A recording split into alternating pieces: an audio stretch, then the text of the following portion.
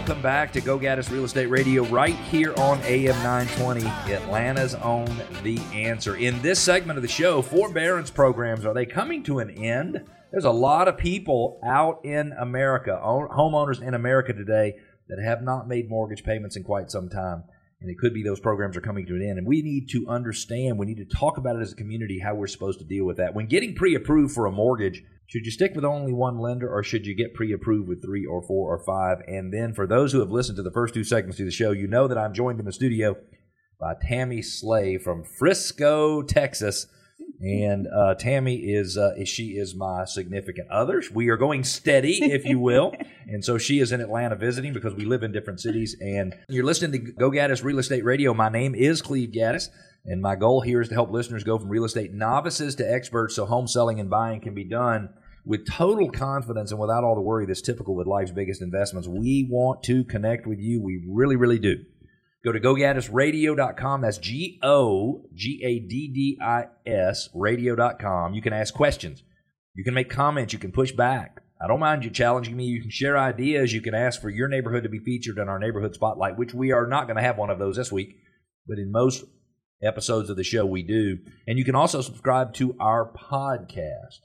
Tammy, as the pandemic started, and you and I do the same thing, for those who have just joined us, Tammy is a real estate broker, owns her own brokerage in Frisco, Texas. I am a real estate broker. I do not own my own brokerage. I'm the managing broker for a property management company, but I basically am the managing partner for the team, Gaddis Group, at RE/MAX Center. So we basically do the same thing. When the pandemic started, it did not take long for the U.S. government to put a forbearance program in place for people who were being negatively affected financially by the pandemic. And by the way, I support that 100% because there's not much somebody could do about, their income being cut in half or going away or whatever it might be. But the forbearance programs are going to come to an end. And everybody needs to be aware of how that's going to work. So, do you have is forbearance a big subject with your with homeowners in the Dallas and Frisco area? Not a big subject. No. Not within our market. Not within your. Oh, that's very interesting. So you could be in a market where people are a little bit better financially protected, maybe. Because I know that area, a lot of oil job. It's a lot of technology in your area, right? That's just north of Dallas, right? Just north of Dallas. So the way it's going to work is this. You cannot apply, as of today, you cannot apply for a new loan forbearance program after September the 30th. So that's the real deadline. Once you've made application, so let's just say you made application last month. Let's say you made it in July. Then you will be eligible for 6 months worth of forbearance and, believe it or not, up to 12 months worth of extensions if the right circumstances exist. So you could have forbearance for a full 18 months. Now, forbearance does not mean that someone would be able to forego all of their payments and never pay them back. So at the end of the 90-day or 180-day period, Tammy, they would have to actually catch up on the payments, or they would have to agree to take what they were behind and put it on the back end of the loan or spread it out over a couple of years, any different way. But the deadline is September the 30th of 2021. Who knows? Congress might extend it again. My guess is at some point they're probably going to say enough is enough, and we've got to do things to get the economy back to a little bit more normalcy. Any questions or comments or thoughts on forbearance? No, actually, yes. Perfect. It's interesting. I was looking at your face, and I'm like, there is a question there. I can see it right under the surface. I can see the question. I am always about clarity and knowing what everybody's options are. So, yes. Even though in the market area that I serve, yes, forbearance isn't a high topic. Yes. We do have the occasional seller that does approach us and share with us what's been going on in their personal finances, because this is a very private, confidential conversation. It's a matter. It's very difficult. It's very difficult. Very difficult. And often I found that in partnerships, marriages, relationships, or people who cohabit together, one significant other doesn't know about the situation or doesn't know about the forbearance, that maybe the one that was responsible for paying the bills or is in charge of that. Yep. And so there's a little disconnect there. And what we're seeing is when we are approached by sellers those that approach, the majority of those that do approach us in Yes. our market, and again, it's not a high majority, Right. They have questions about their options. Should they sell Mhm. before the other partner finds out? So they're wanting to get clarity on what their options Oh are. wow, that's a difficult situation. Hey, Mhm. I've been I'm just making Yeah. this up. Hey, I've been lying to my husband for the Mhm. last 6 months, 9 months, year about our financial situation, and you know the rooster's coming home to roost. I'm not sure, but now I'm paying for it. Now I got to do something. That would be a very, very difficult situation. Well, let's just talk real quickly, and we'll Okay. jump on to another subject. So in order to exit forbearance, you either have to qualify to get out of forbearance, you have to be able to make your payments and to create some kind of repayment plan, whatever Mhm. it is. And there's lots of flexibility there when your loan is owned by the government.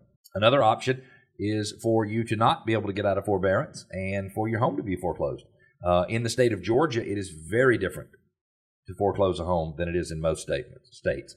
They literally, the lender gives you 30 days notice. They auction your house off on the courthouse steps the first Tuesday of the following month. It is a very specific process. That's also why mortgage rates are a little cheaper in Georgia, because the lenders like it because it's very favorable for them. That is an awful option. I didn't bring it up as second because it's the better option.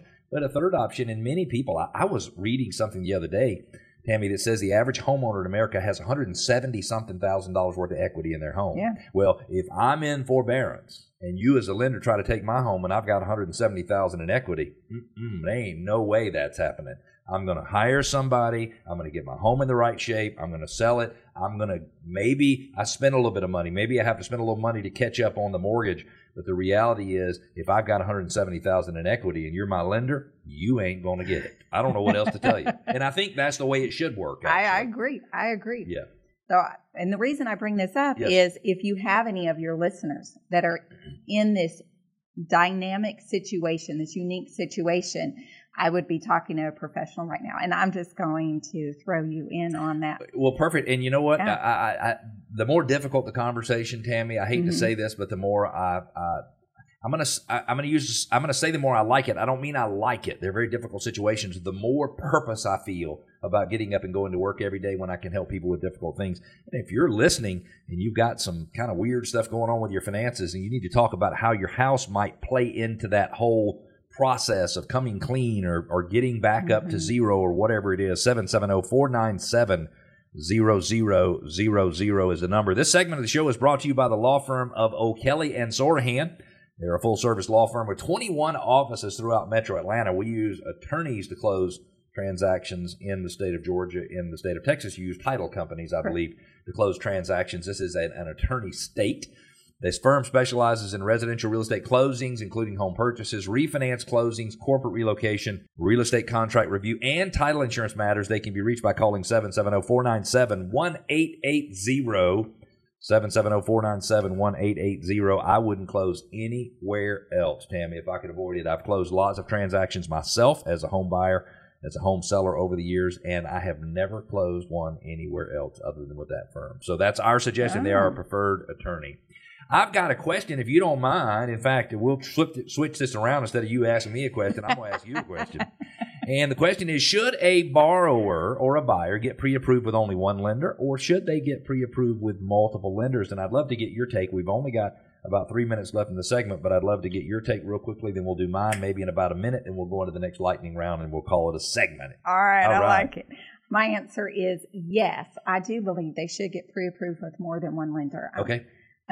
Lenders have different programs out there. Lenders have different access to different loan programs. And so I say, yeah, get pre-approved with more than one lender. Talk to all of them. Talk to their underwriter. Is their underwriter in-house? Is their underwriter out of house? How fast can they close on a loan? Do you need a portfolio loan for your specific situation?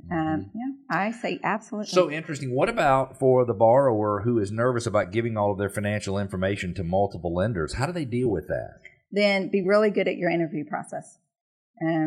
Pick the right one. Pick the right one. So I have found sometimes it's helpful for a person to really get fully pre-approved with one lender and one lender only. But hang on just a minute, because I'm circling back to what you were suggesting anyway, and that is you have to play one lender against another. You just have to. And so if you get pre-approved with one, then once you identify the property you want, my suggestion is then you shop around to a couple of other lenders. But you don't even have to leave the first lender. In many cases, if you find another lender that does something better, you just go to back to your first lender and say, hey, these people can do something a little bit better. So anyway, Tammy says get pre-approved for multiple lenders, and she's saying that because you got to make sure you're getting the best terms you can possibly get.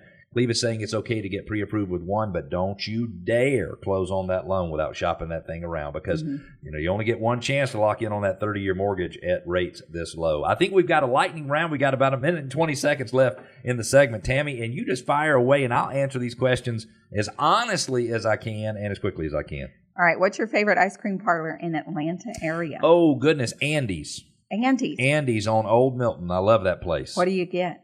The last time I got like a strawberry sundae. Just vanilla with strawberry. I love strawberry. That's what you and I ate the last time we went and ate. That's what I ate when you and I went and ate ice cream together as well. Yes, you did. All right. What's your favorite coffee shop? Peach Coffee on Jones Bridge Road, just south of State Bridge Road. It's owned by one of my neighbors. His name is David Pittman.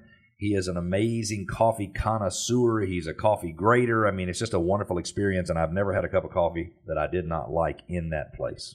All right. Favorite place to buy popcorn? That's at a movie theater. Always at a movie theater. My favorite Italian restaurant is Maggiano's, and people are going to say, I can't believe that would be his favorite Italian, but I love their, what is the tiramisu? They have the best tiramisu. The cake, my favorite place to hike is Stone Mountain, and to me, the best amusement park in Atlanta is Six Flags, although Whitewater, I think they might be owned by the same thing. I used to love Whitewater as a kid, but Six Flags is an amazing amusement. You have Six Flags in Texas as well. Do you have one in Dallas? Yeah. Oh, yeah, we share that in common. We're going to take a quick break. When we come back, what values did my parents teach me while growing up? How do you select the right real estate agent for you? And what if you're trying to sell a home with pets? Are there things you should do or think about in advance? We've got those subjects and more. We'll be back.